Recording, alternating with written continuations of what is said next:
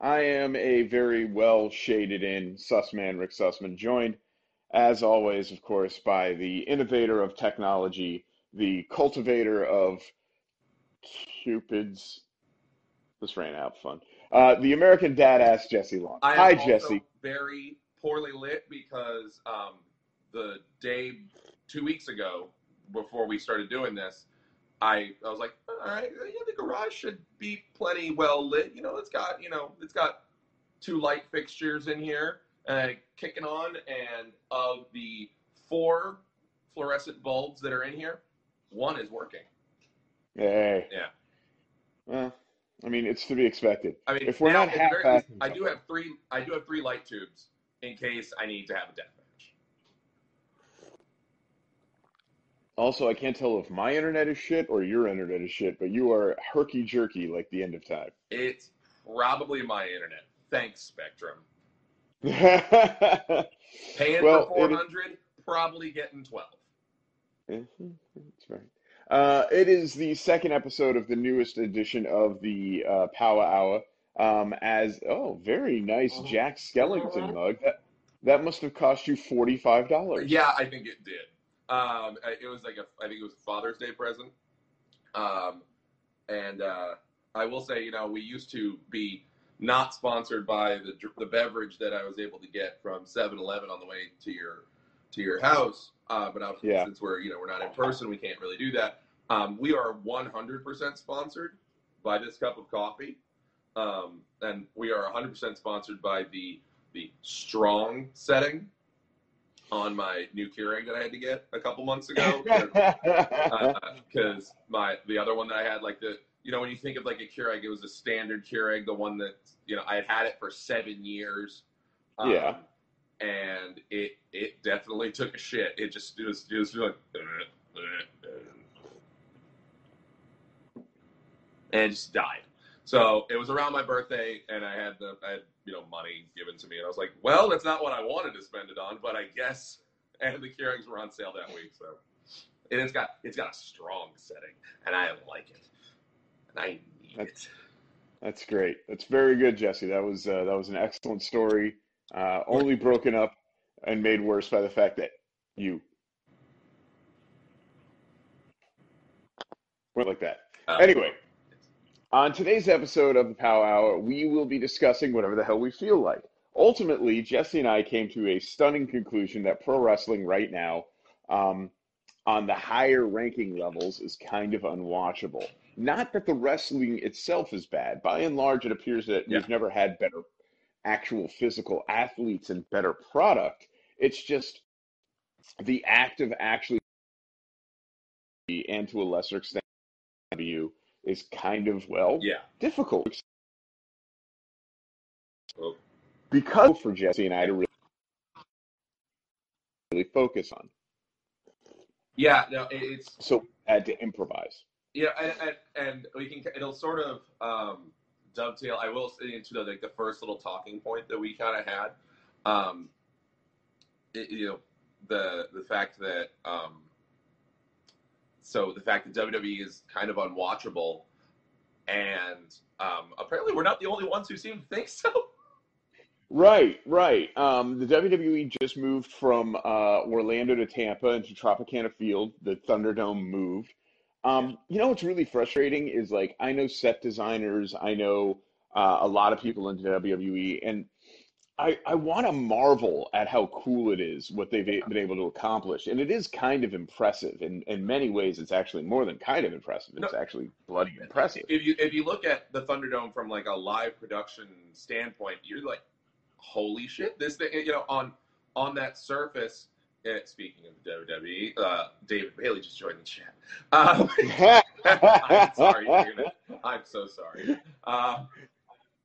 But from a technical standpoint, the Thunderdome is amazing, and as much as I want to be negative on the WWE, I can't say that that the Thunderdome is stupid. On the surface level, So you're like, wow, this is fucking cool.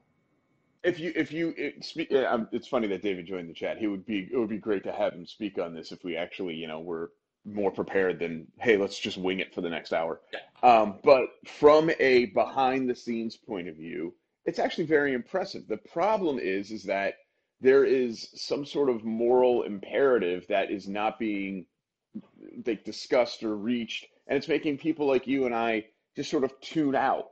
And that's a little sad because there really is some of the best shit ever happening in the WWE right now, but it's just really difficult for me to, watch it. Yeah. It's just There's definitely also and some of the worst shit ever in the WWE.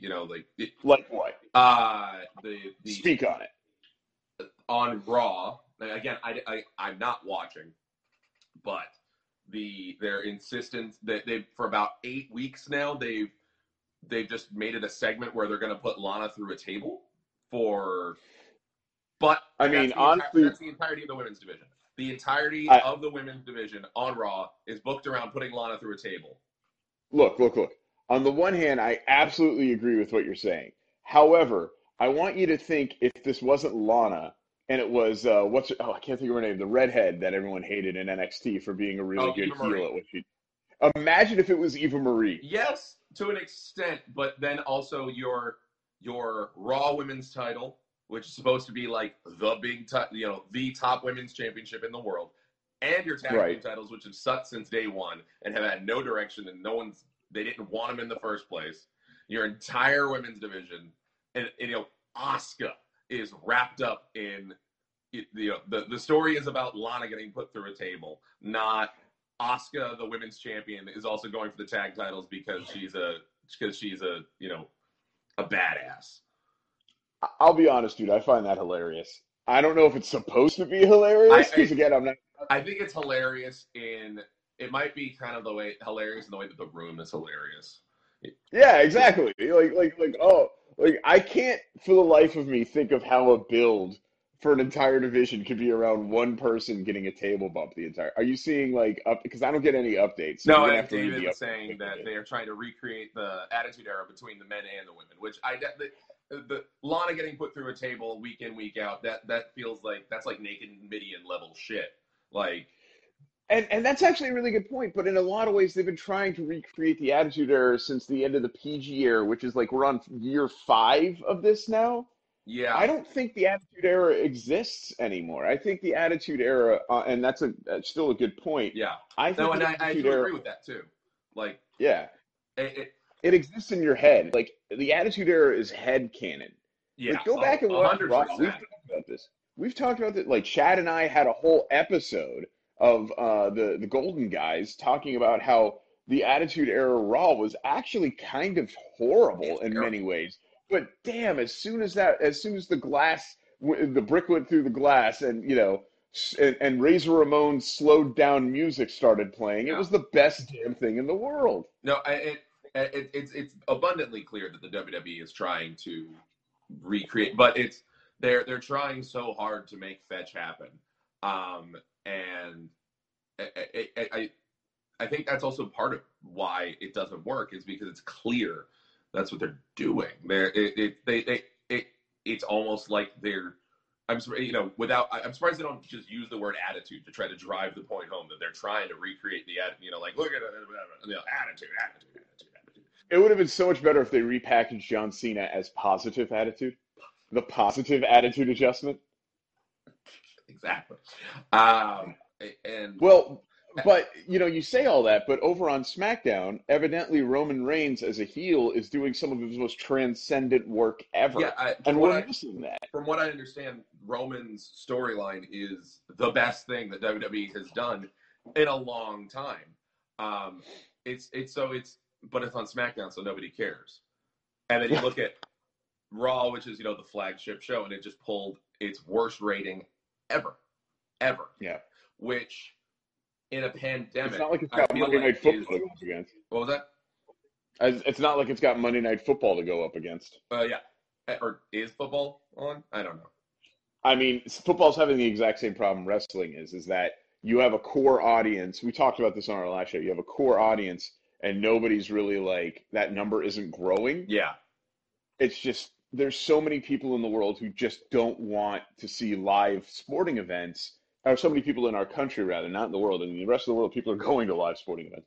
But there are so Yeah, many people who don't want to see live sporting events that are crowds are empty, which is why I think the Thunderdome was such a brilliant idea. The problem is it's happening way too late in the discussion. yeah, Um, I don't want to focus too much on that. I will like to say that it is kind of sad that wrestling nerds like us can't get into what is on SmackDown at the very least one of the best programs potentially of the last 20 years exactly. because we can't be arsed to sit down and watch it most of the time. Yeah, and it is disappointing because you look at that talent pool that you got there. You've got Roman Reigns, who is finally a heel after years of It's nerds. weird. Like you listen to the fans and all of a sudden it's really great storytelling. It's Yeah, exactly. crazy. Yeah. So you got Roman Reigns who's doing the best work ever. And then your top face is Kevin Owens, and you got Kevin Owens, Big E, Daniel Bryan, Sami Zayn. Like these are your top guys, and you have Shinsuke Nakamura and Cesaro doing tag team stuff, and like the talent pool on SmackDown is again amazing. Like it was, back during those SmackDown glory days of SmackDown 6, yeah. Kurt Angle and Edge and Eddie Guerrero and Stevie Richards and Don't forget Rey Mysterio. Rey Mysterio. Well, he's still around. Yeah. Well, we've got Dominic now, so that's the. All right, so that was the first talking point. Every time I see Dominic, I'm reminded that I'm old enough to remember when he was a small child on SmackDown, and now that he's wrestling on SmackDown as an adult. This is cute. This is your first experience with this. So no, I know you have like Charlotte as like a wee thing on like Nitro. I could no. So I am a good deal of years older than you. Not like I'm 20 years older than you, but I think it's like 6 or 7 years. It's like 5 or 6, yeah, whatever. So when I was younger, I would go to baseball games. You know this. I was a bat boy. I was a mascot. I was an usher. I did all this stuff for the Jupiter Hammerheads. And when I was like 14, 12, 11, all the way down to 8, I would go to minor league baseball games. Well, the age threshold in minor league baseball is usually just about college. Mm-hmm. So most minor league baseball players are between like 18 and 23, right? Yeah. So I was still actively going to baseball games in my early to mid 20s. So in my early to mid 20s, when I'd go visit my dad in West Palm Beach, I'd go watch a baseball game with him, and the players were already younger than me that were on the field. Yeah. So I had that revelation that you sort of had now, which is, oh my God, I'm old enough to have watched someone's kid grow up in front of me. But I had that revelation 15 years ago. So I sort of sat there. I would sit there on the first base side. Now batting for the Jupiter Hammerheads, Vladimir Guerrero Jr. It's like, I remember this kid picking his nose and eating it behind the bleachers 15 years ago. Yeah, or worse.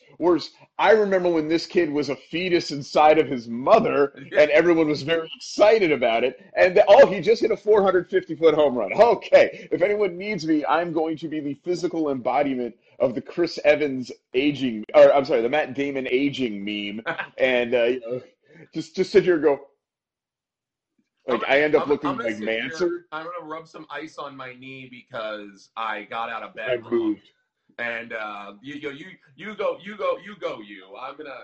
I'm just gonna sit here turning into a pile of dust.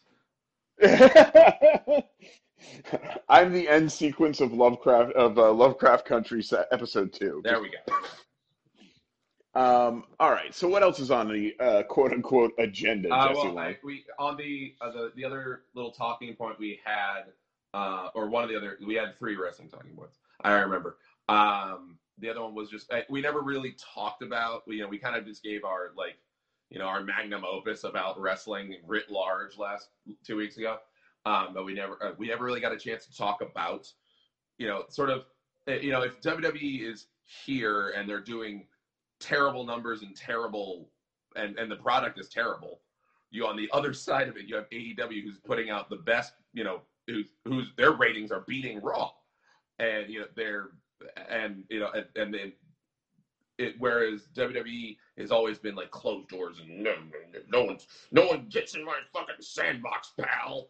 At AEW, they're like, cool. So our champion's gonna main event the next Impact pay-per-view. Oh, by the way, you're getting a Bullet Club reunion because it's there. And AEW is sort of doing like the polar opposite of WWE's, the way they've always done things, and it's working for them.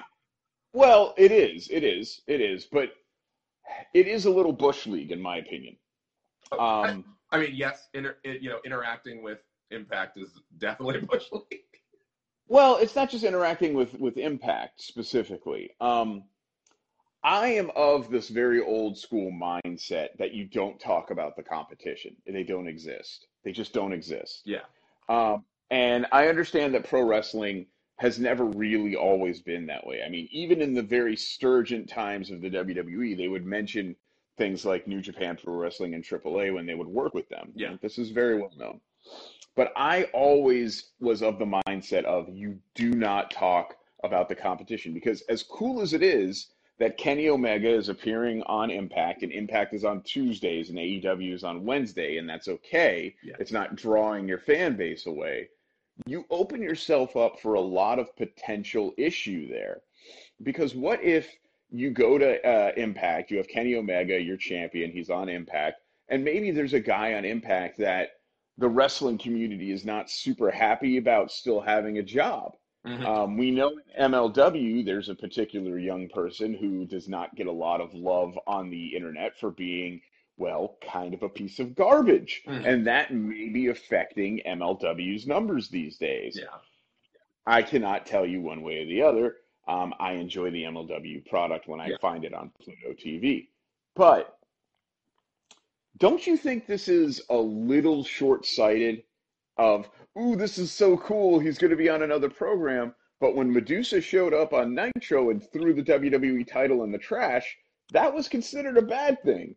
When Ric Flair showed up on I don't know, whatever the hell, Superstars or Prime something. Time Wrestling or something like that. Yeah, wearing the big gold belt, this was considered a bad thing. That's true.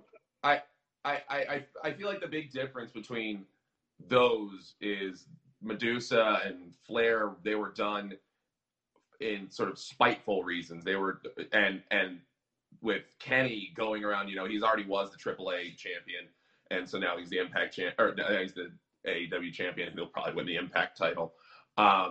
It's done in sort of like open arms, like let's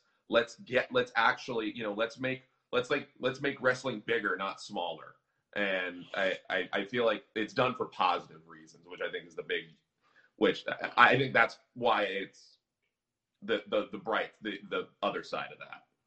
I think a lot of people are looking at this in the same way that you are, and I'm looking at it from a much different point of view, because I'm old enough to remember when Raw and Nitro were the only things that existed in the world. It's true. And that meant that one day a week, outside of Superstars and pay-per-views, one day a week, yeah, you got to watch pro wrestling.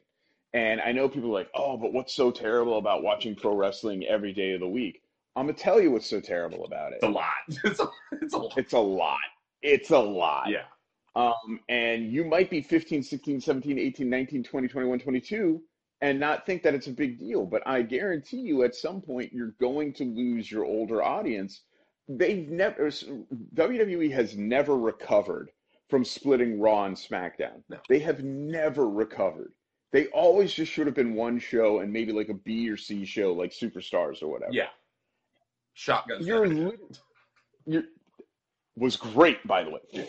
You're literally asking your audience to not just watch my program, but it's like, okay, you remember when the Marvel TV cinematic universe started up? Yeah. Everyone was like, oh, this is really great. No, it's not really great. You got to watch Agents of S.H.I.E.L.D., and then you're going to have to watch Inhumans. It's only one season, though, so, Yeah. And then we go back to the movies, and people are like, and you should have watched Peggy Carter, too. Oh, right. I forgot about, oh my God, I forgot all about Peggy Carter. Yeah. I literally forgot about Peggy Carter even existing. Exactly, yeah.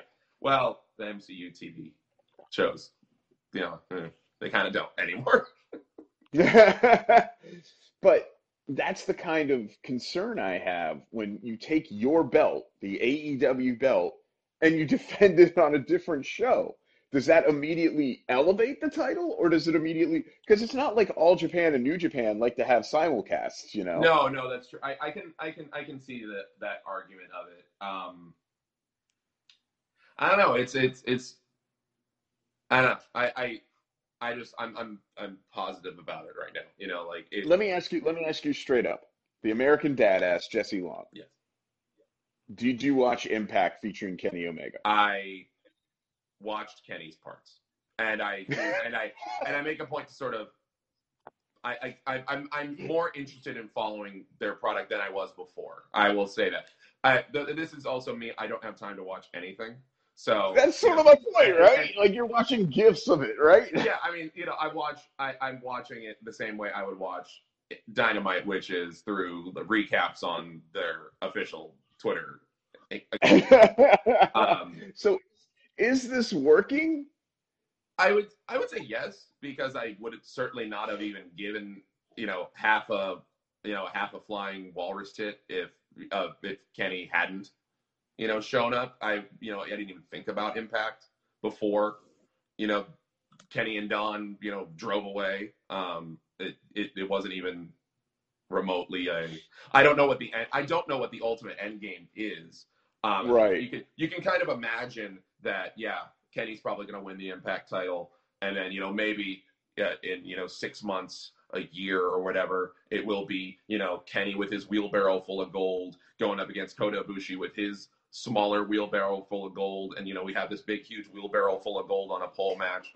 But then when Kenny's standing tall with every belt that doesn't have two W's on it, I don't know what the end game is. I do. The pessimist in me is looking at, well, what do you do with then? What do you do after that? What do you do? I remember Kurt Angle holding every single title in TNA, and then it was cool. There it was. I was like, oh, cool. Kurt Angle's got lots of belts. And then, but then within 2 weeks, it's like, all right, well, here's the X Division title, and here's the tag team titles, and TV title. Look, and like all the belts just, and then everything gets vacated, and you have to. I like the idea. I like the notion of Kenny Omega is Thanos, and he goes around and he gathers up the Infinity Gauntlet of world titles. Did you see that one fan art thing where he's putting the no? So yeah, there's a wonderful piece of fan art where it's like a really a very highly stylized Kenny Omega with a gauntlet, and it's got the AAA title and the AEW title, and he's putting the Impact title in, and there's a spot for IWGP and there's a spot for NWA and all that stuff. But yeah, I will leave this segment with this one notion: if Kenny Omega collects the Infinity Gauntlet of title belts, how far down the peg does that make all those belts versus the Universal title?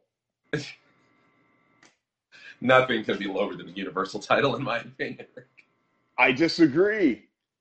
If you told me Kenny Omega could win every belt around the world or win the Universal title, which do you think holds more value? Oh, yeah. I mean, it's true. Well, it is.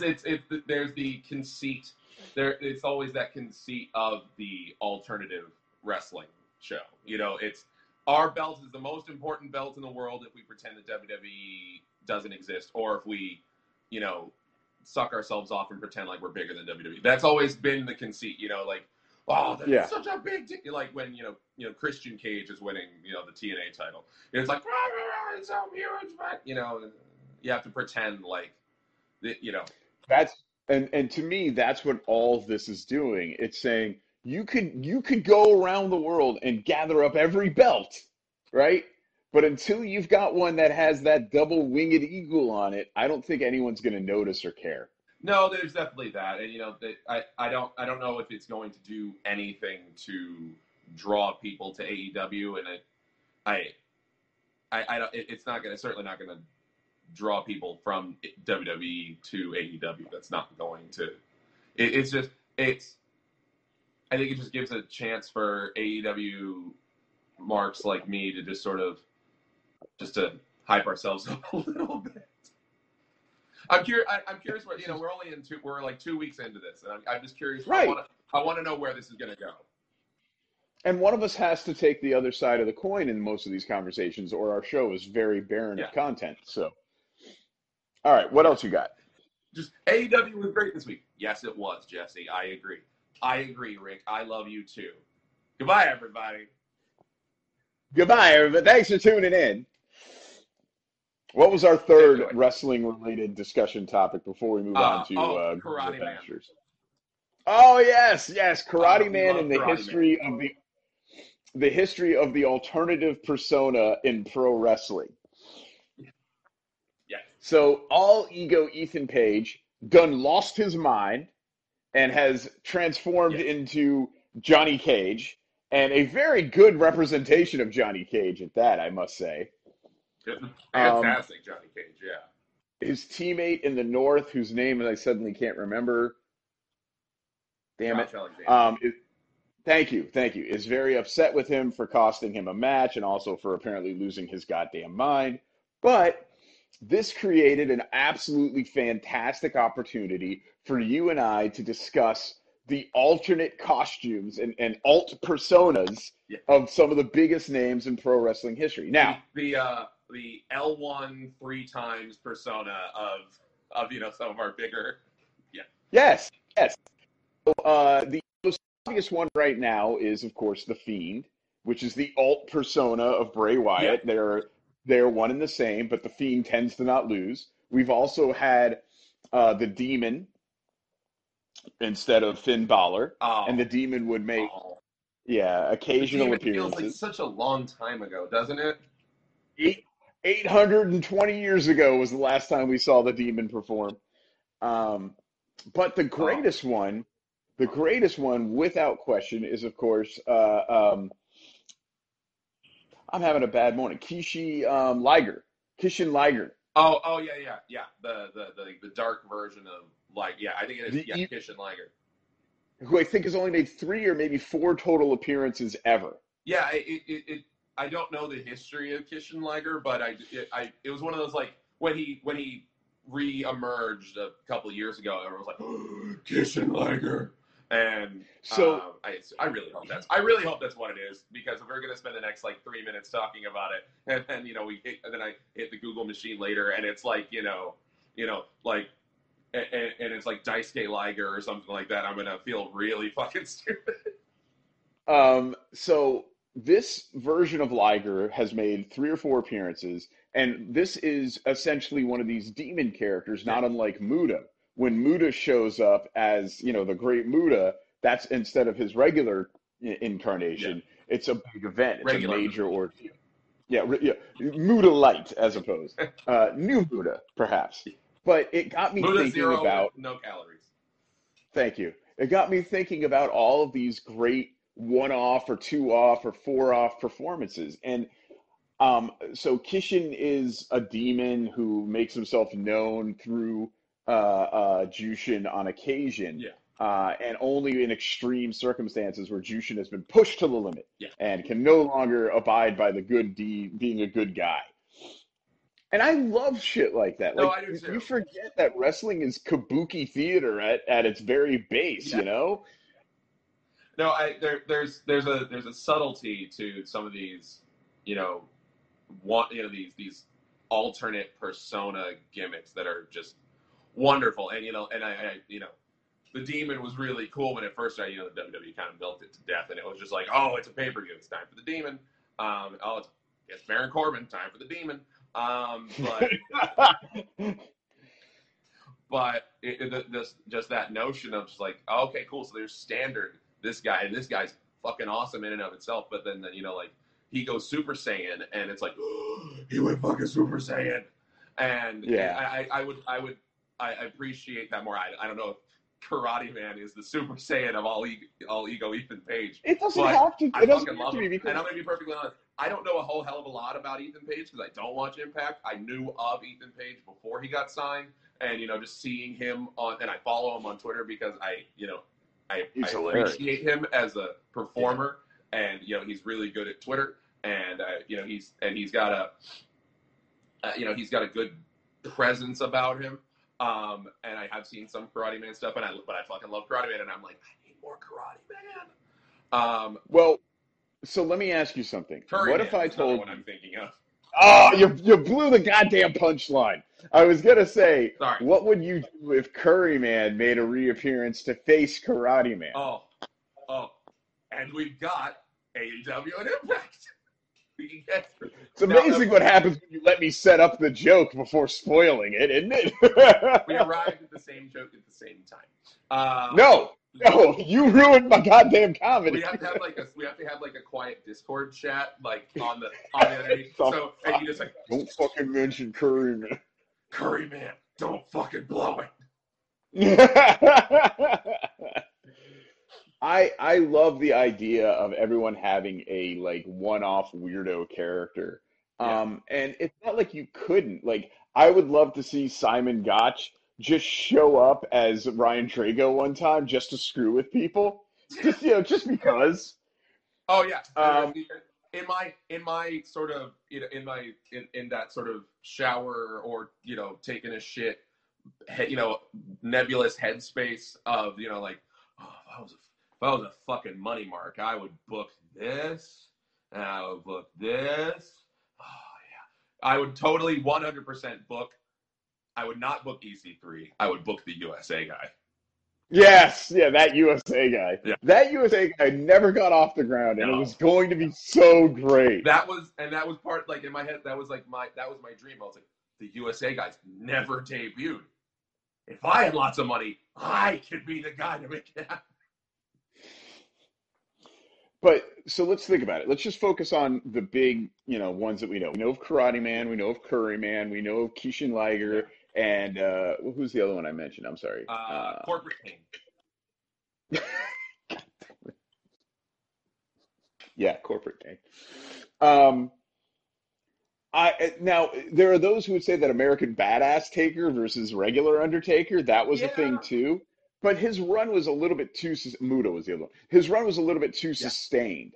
Like Karate Man should only have appeared and now should disappear again after doing what Karate Man does. I agree with that. It's like this.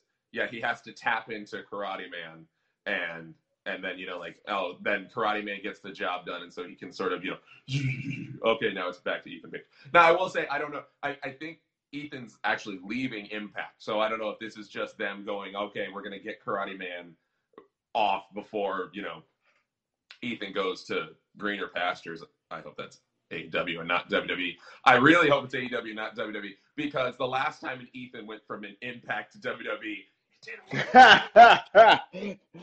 I was going to say, we've never had an Ethan go from Impact to WWE. We've had an EC, but we've never had an Ethan. So yeah, I will. There you go. I will leave this there. I would say go look up some of the alt characters in wrestling history. They are amazing. There's the Machines, where Andre the Giant was Giant Machine, right? For one. Yeah. What's that? I think it was the Super Machines. Well, but he was like Giant Machine, and then you could make an argument that when Men on a Mission and the Bushwhackers were Doinks one time, there was that. I mean, we're kind of overlooking Cactus Jack and Dude Love also, but that's true. But I don't look at those guys as alt. He's kind of more on like that American Badass thing, where it's more of a sustained thing, and Dude Love to an extent too. I mean, I'll give you Dude Love as the alt character. I can make that. Yeah. I could also give you Mick Foley as the alt character too. Yeah. So Juan Cena. What? Juan Cena. Whatever. Yeah. I know. Yeah. I think Mysterio had one for a while too, and then and go look up Conan's original look, where he's essentially wearing Aldo Montoya's mask for his first couple of matches. That's amazing. I guess because the gimmick was killed off pretty quickly, another one-off gimmick for Conan would have been Max Moon. Oh, Max Moon. Oh, that's what we're hoping for. One day Conan will be driven too far in MLW, and he will have to revert to Max Moon. All right, that's enough pro wrestling. I'm Yeah, tired of it. definitely. What else are we talking about? So there's the big non-wrestling pop culture news that we could probably, finish out the show with. I wanted to Sounds talk good. about something before this happened. I've got like one quail hair going on over here. Are you seeing this? Like when I put my headphones on, it eventually goes pink. Anyway, go ahead. Your Quail Man. Um, It's my alt persona. there we go. I have a Quail Man pop vinyl. I was so happy to get it. I just like, it was like either Christmas or birthday or something like that. I was like, Quail Man. Let's be honest. My alt persona is actually Pusheen. Let's just call it what it is. Um, it was a show that happened during our break, so we never really got a chance to talk about it. If the show had been going on, we would have been sitting here just going like, "Oh yeah, this is fucking great!" I still have a gif of you doing this, by the way. Lower Decks, since we are both Yes. massive Star Trek nerds, Yes. and the entirety of season 1 has happened in the downtime.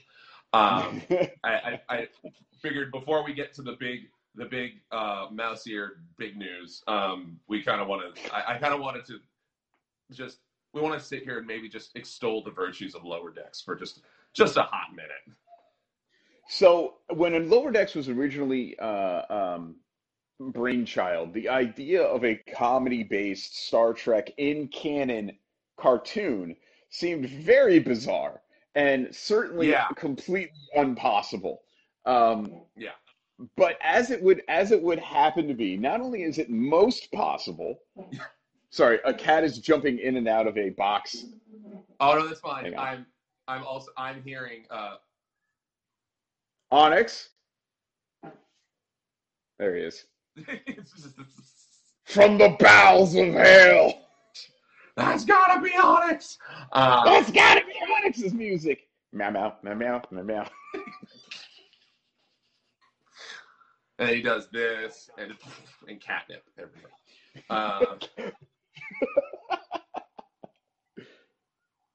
Go ahead. Lower Decks.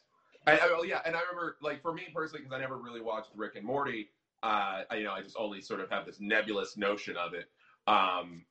That's your last use of nebulous today, by the way. You've overused the word nebulous for the next 2 weeks. Okay, It is done. Yes, I will no longer galaxy-ish. It's I had never watched Rick and Morty, but I knew that the people behind, some of the people behind Rick and Morty were attached to Lower Decks, and so I know, since I never watched it, but I know it's it's this funny, weird comedy cartoon. It was that little song, like, I don't know, like, is this gonna... There was a lot going into this season, this show that made me very concerned. It didn't take place in any ship that mattered. Yeah. It was that in was the canon. point also. Yeah. It was in canon, which I thought was very weird. Like, how do you even do a cartoon that's in canon to begin with? Man, they knocked it out of the goddamn park twice. Like, oh my God. Yeah. Within 10 minutes, you're just like, this is the best fucking Star Trek show ever, and I fucking need it all. I need it just, like, I don't want to wait a week. Inject it into my veins now. Yeah. It is very much fan service, the TV show, but because it's done in such a simple little chunk, like this is very literally, I don't watch the WWE, I just watch 205 Live kind of thing. Like this is this is exactly what's going on. And Lower Decks doesn't just point out and make fun, but it also points out to a lot of like big things that happen in the Star Trek universe overall. And it makes you a better, for you being a fan of Star Trek and watching everything, there's a little nod and a little hook and a little ladder and a little everything for you. Yeah. It's astonishing how much they were able to cram into 22-minute episodes. Yeah, exactly. It was. I feel like there's obviously lots of fan service in pop culture. You could argue the majority of pop culture is just fan service right now. Like it's just nonstop fan service. The CW TV shows are just nothing but fan service at this point, which again I love. But I feel like Lower Decks sort of figured out a way to make fan service a TV show, and in a real tangible working way. Obviously the show did have story. The show, it wasn't only just, hey, Enterprise, hey, Voyager, hey, DS9, credits. Yeah. There was a good show behind it, but they figured out a way to just make fan service not feel so ham-fisted, and Yeah. it was like you made the show. The thing that I love that works in fan service is this that feels like it's done by people who love it as much as you do, and that was abundantly clear with Lower Decks. It wasn't like it didn't feel like there were a bunch of suits in a suit boardroom and like, okay, let's figure out the next fan service thing that we're gonna do because business. Okay, we're gonna say Janeway this week. It actually It's a show that's written by and acted by fans of Star Trek. Yeah. And on some level, I can imagine it is a little jarring if you're not a deep-seated fanboy of that Star Trek universe. Yeah. But if you are, first of all, you're not buying CBS All Access unless you're a Star Trek nerd anyway. No, they might as well have just called it, the Prime Directive. Good enough. Yeah. At any rate, it was. I was very concerned that it was going to be kind of this weird show, but it ultimately ended up being a very loving, like big wet kiss to you as a big Star Trek nerd. And there is so much in it that is hilarious, and I guess we can kind of spoil the season finale a little bit. I think because it's one of those things cares at this point. Yeah, it's a comedy cartoon. It's not like us saying what happens in the end of the season finale isn't like going like, and then Cat got the hammer. Yeah, exactly. Yeah. But at the end of season 1, the damn Titan, Will Riker's ship shows up, and you just sit there and go, no way. And not only is the Titan there, but it's in the right timeline for Riker to be the captain of it too. Yeah, and they do things where it's like, this is, you hear about these things, and I almost use Nebulous again. You hear about these things. Of these things in canon. You know that Will Riker is at one point captains a ship called the Titan, but you never see it. And now I'm not going to spoil anything from this past season of Mandalorian, but there's definitely been a bunch of little moments like that too on the Mandalorian where it's fan service. It's definitely fan service. There's been a lot of fan service this season on Mandalorian, but it's fan service done in a way where it's like, oh, okay. So like it's that question of like, well, what's that? And then it's like, oh, they did it. And having Riker, and I will say that was like the perfect sort of like payoff fan service thing, because the entirety of the season is just like little things peppered in, and it gets more and more and more, and you have Q show up once, and he's picking, he's making fun of Picard and all, like little things, and you're like, oh, go bother the Enterprise, and and those kind of things, and then it pays off with this huge in canon, story.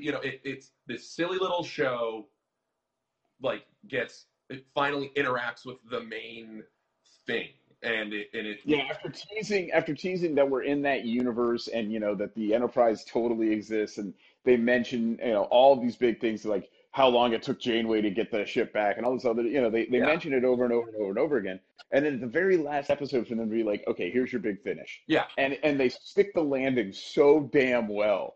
Oh man. But you did mention The Mandalorian, and that is as great a segue as we're going to ever get to talk about the fact that Disney, and we talked about this in the read pile last week, Disney finally pulled the trigger and just said, okay, Disney Plus will just be the Star Wars and Marvel Universe television shows. All right, we can't do it. There you go, it's yours. I mean, I feel like that was always sort of the intention Like it was when it first started, it was okay, cool. You're gonna get this show and this show and this show. We're gonna make like when Disney Plus started, it was like we knew Falcon and the Winter Soldier was coming. We knew WandaVision. yeah, We knew of yeah, WandaVision. Loki. Yeah, it was like we always WandaVision, Loki, all that stuff. And I guess it was. I mean, we didn't see anything from it because they were making the shows, and like so. But then there was like, oh, okay, now it's time, and then they just like blah, all over the internet, and we, and I remember being at like a family dinner at while they were on Investors Day, and just sitting there, and Nikki had to be like, get off your fucking phone, like, but Miss Marvel, it's a thing. I get, obviously this is it. I will say Disney sort of figured out a way to take these sort of like internal things, which I'm sure it's already been. They've been this is a thing that's existed. Like companies going to investor, shaking their tits at investors for they've been doing that for forever. But they figured out a way to either get in front of that news so it doesn't get leaked by CBR.com and well, before you get too far into it, remember that we only found out about the DCEU's slate of movies because it was an investors meeting, and it was announced with all the fanfare of a warm fart. Exactly. And so if you're going to give this information out in general, whether it's an investors meeting or at Comic-Con, eventually someone is going to get this information out. What Disney did here is what Disney does. They just said, look, we're a giant evil corporation, and you're going to give us your money because you've got nowhere else to go. Exactly. So what are you going to do? Yeah. You want to watch 15 different Star Wars TV shows? Yeah, of course you do. You're a nerd. Give me your money. Exactly. Yeah. And here's 15 different Star Wars TV shows, and here's 10 more you didn't even think about. That'll just mail us your checkbook, and we'll do the rest. Yeah. I mean, Disney did try to do that when Disney Plus first started. It was, would you like to pre-buy 3 years of Disney Plus? And if you pre-bought 3 years of Disney Plus, it was like at $5 a month. Yeah, or it something ended up like being that. like $3 a month for 3 years, and I couldn't afford to drop that much money on it during that little window. And I've actually been like, I remember I was talking about it, Nick, like, God damn, I wish we had just bought those 3 years. But I'm excited to see where all these things go. There's too many little things. We're not going to sit here and just go like, Miss Marvel, She-Hulk, Moon Knight. We don't have to talk about every single thing, but I'm excited to see where this is. All of this churn out over the next. It's only coming out. This is churning out over the next like 3 years. This isn't the slate that'll carry us to 2030. Which is the way that they've usually announced, like at Comic-Con, MCU, like, cool, here's the slate, and, when your children graduate college, that's the last one. And right. So, but this is, here's 40 new things. And by the way, like the furthest we're going with this is 2023. I'm interested to see what actually, because like saying all that stuff is twofold. One, it gets people like us super excited. It gets me to finally admit that I'm going to have to eventually get Disney Plus. But there's also like a simple reality here too, which is you mentioned it's going to be in the next 3 years. Right now, if you turn on Disney Plus, you have The Mandalorian, Hamilton. Yeah. The Mandalorian. Yeah, Mandalorian. Yeah, it's right now. It's the Disney Plus is sort of where the WWE Network was when it first started. It's like, cool, I've got the monthly pay-per-views and I've got NXT. I have the WWE Network for NXT or CBS All Access. It's like, I have this for Picard, and okay, cool, Lower Decks is coming. So yeah, Disney Plus has had their good share of. They've had they've peppered in little like, here's Mandalorian, and then I can't honestly think of another like top tier. I'm sure I'm just forgetting it, but. You're not, because I think Ted Lasso is on the Apple Plus, so I don't think anything is on Disney Plus. They haven't had too many other big. They haven't really had any other big name series, but then that's what's going to. They figured out a way to keep you staying there. it's not just, okay, cool, I've got it for The Mandalorian, and then I guess I'll cancel it when Mandalorian's done. Or I'll do it for a month, and then I'll get a free trial, and I'll watch all The Mandalorian, and then I'm done, and I'll wait for season 2 to come out, and I'll use my wife's email, and I'll do a free trial then to watch season 2 of Mandalorian. They're like, cool, all right, well, cool, we got you for Loki, and by the time Loki's done, we're gonna get you for this. I mean, I'm just throwing out random. I'm with you 100%. I'm also, after my initial shock and awe of everything that they were debuting, I'm now taking a big step back and I'm like, man, that's going to be a lot of stuff. When exactly do we get any of this? Like, when does WandaVision start? I mean, WandaVision comes out in like next month. Right. But like, are we sure? I mean, Because to me, I love everything that they debuted in Disney Plus and where it's going and all this other stuff. Yeah. But until we actually get the product, yeah, no, I can understand that too.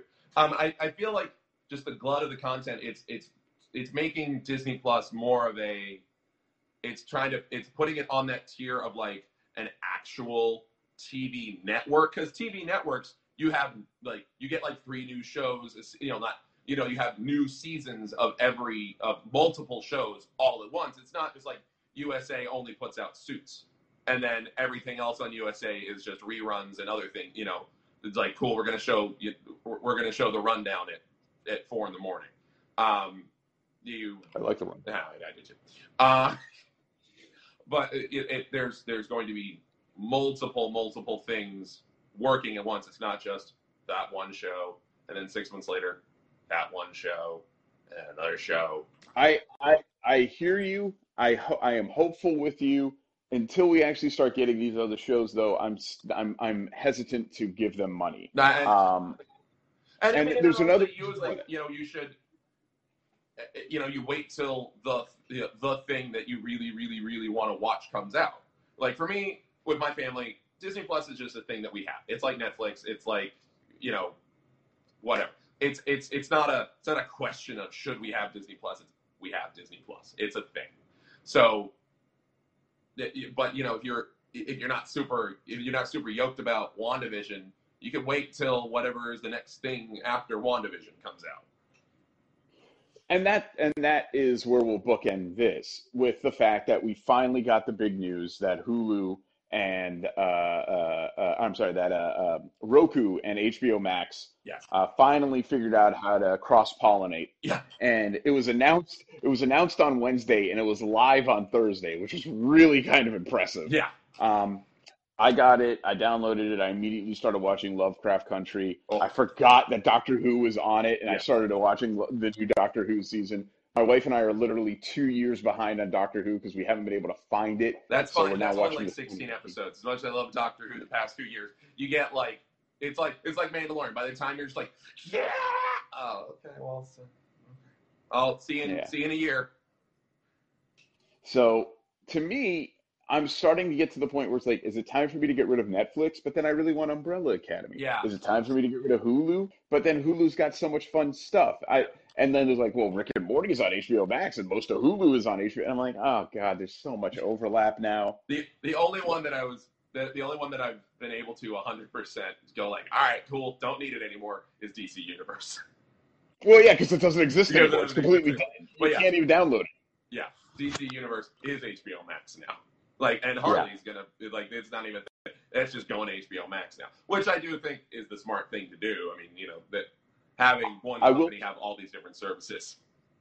I will say this: it is really funny when you scroll down on HBO Max to the sections of HBO Max, and one of them literally says DC, and then there's Turner Classic Movies, and then there's Crunchyroll and Studio Gilby, and I'm like, okay, yeah, all right, maybe this is good. Yeah, all right, Jesse Long. As negative as I am on the price tag, and I know we talked about it probably like 2 years ago, or 4 episodes ago. The price tag for HBO Max is a little much, but I feel like when you kick it open, it generally is worth it. Like there's a lot of content. There's a lot. Just off the fact that you get every Studio Ghibli movie, like that's like holy shit. And I know for me personally, I'd only ever seen like 1 or 2. I know of them. am aware of them. Nebulous. Uh, but I had never seen, like Nikki and I were like kind of comparing notes, and we had only ever seen 2 Studio Ghibli movies, and one of those was not the same one. Like we had both seen Ponyo, and I had seen Spirited Away, and she had seen Princess Mononoke. So then we're able to just like bring it all together. And then there's the whole Cartoon Network backlog, and then there's Crunchyroll, and like if I really want to get into anime, like it's there. And then Doctor Who, all of modern Doctor Who is on there, which is amazing. And then there's HBO. And on top of that, you get HBO.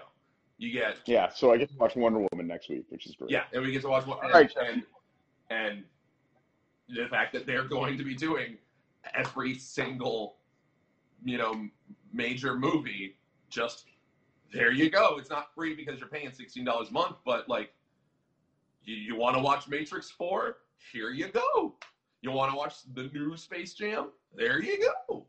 And I can't wait. Yeah, Space Jam New Legacy. That's what I'm sitting here. That's Mandalorian what? Ahsoka who? Space Jam New Legacy is where it's at. So, Jesse Long, we've learned a lot this week, but what we haven't talked about this week more than anything is what's pissing you off? What's pissing me off? I'm going to say it's you, Rick, because you mentioned watching Doctor Who. And then I mentioned to you the 12's Regeneration. And so I was like, you know what? I'm going to go back and rewatch 12's Regeneration speech. And so I'm just sitting there. I'm just like... I'm going to go watch 11's Regeneration speech. Oh, and so I was like, I don't know, why am I doing that? Why am I purposely driving myself to crying? Why am I emotionally abusing myself with Doctor Who? And it's because you mentioned it, and I'm blaming you. It's healthy and it's logical to blame you as opposed to my own choices. I'm going to very rationally allow you to be the conduit of why I'm doing this to myself. I find it odd that you didn't go back and watch 10th Regeneration. I didn't get there yet. I was pooping, and Oh, all right, fair enough. What's pissing you off this week? Oh my God, we don't have enough time. I feel like what's pissing us off could be its own spin-off show, really. What's really pissing me off this week more than anything is it's actually the weather. Yeah. It has been like bipolar does not begin to accept it. So yesterday the high was like 58. Yeah. And then today in Central Florida the high is 70. And I can already feel all of my joints just going like full bonitis on me before the end of the day. Yeah. I was going to say it was going to be the weather. That was my other thing. My other what's pissing me off was going to be the weather because it's fluctuating so much. I'm really enjoying my hands getting super dry and cracked and just like set. I'm like my hands are like 20 years older than the rest of me, just from the frigid temperatures just dragging my my skin moisture levels down. So I'm like, this is really fun, when I put my hands into my pockets and it's like Velcro, just that. Oh, lovely. I love it. Thanks, weather. I'm glad what's pissing me off is actually frustrating you more than me. That's actually pretty amazing. Exactly. Your rant about what's pissing me off was actually longer than your rant about what was actually pissing you off. So that's something to. I was of two minds. I didn't want to double dip, but I guess I ended up double dipping. The other thing that's pissing me off is Christmas card obligation. Yeah. I like the idea of sending Christmas cards out, and I think that they're nice, happy holidays, things like that. Yeah.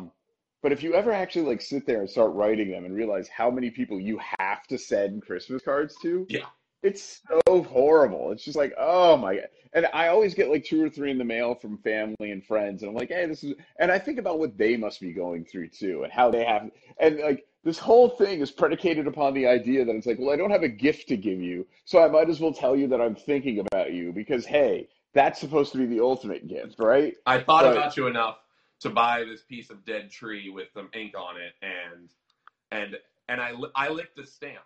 Yeah, there's my love nobody for you. looks stamps anymore. You look the back of the card. Anyway, um, this does lead me to wonder though, like, what is the proper amount of time to keep a Christmas card?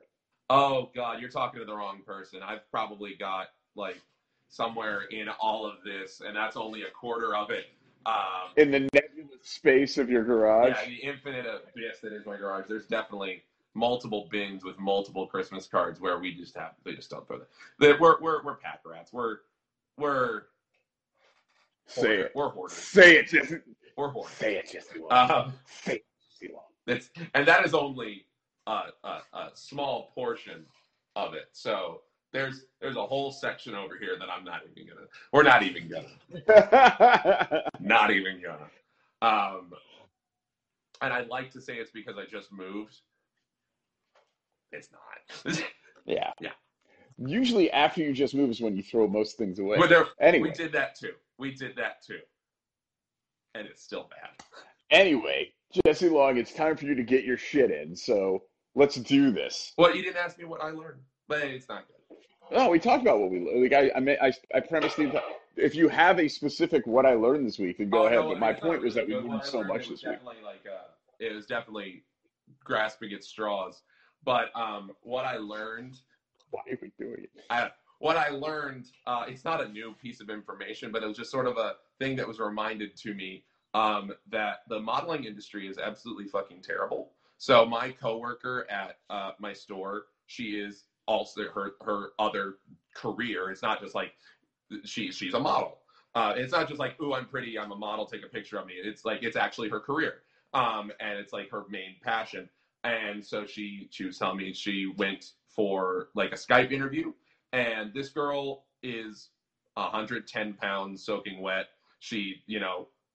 Like I have a leg that's like fatter than her, and they're like, you should tone up a bit, and like and at just as a parent, I think maybe it might be the parent in me that just made me just sort of just like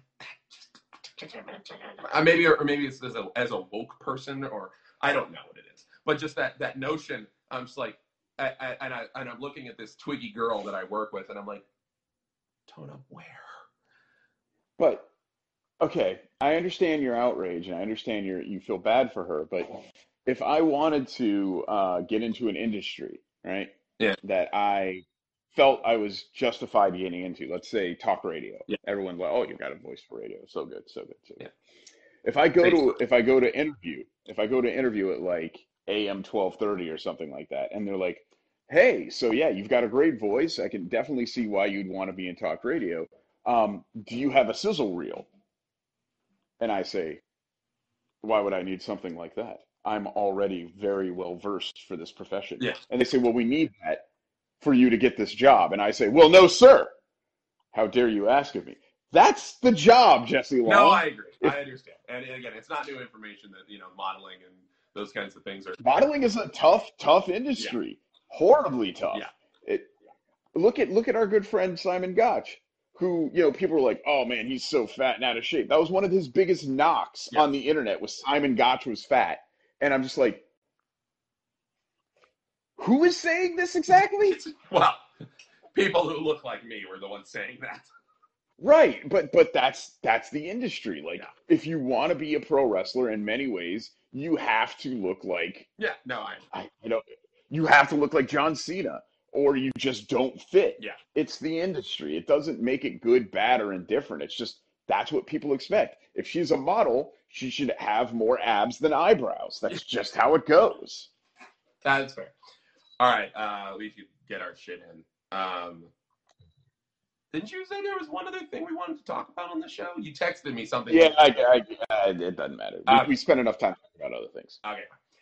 You can find us on Twitter at Team Hammerfist, TeamHammafist. You can find Rick at the Read Pile, the Read Pile. Read like a book, not read like a creek. You can buy our shit at fullygimmick.com. I'm trying to. You can order stuff from us, and we'll get to it in 3 to 5 months. Yes. Yes. If you ask me very for quick anything, turnaround it'll definitely take.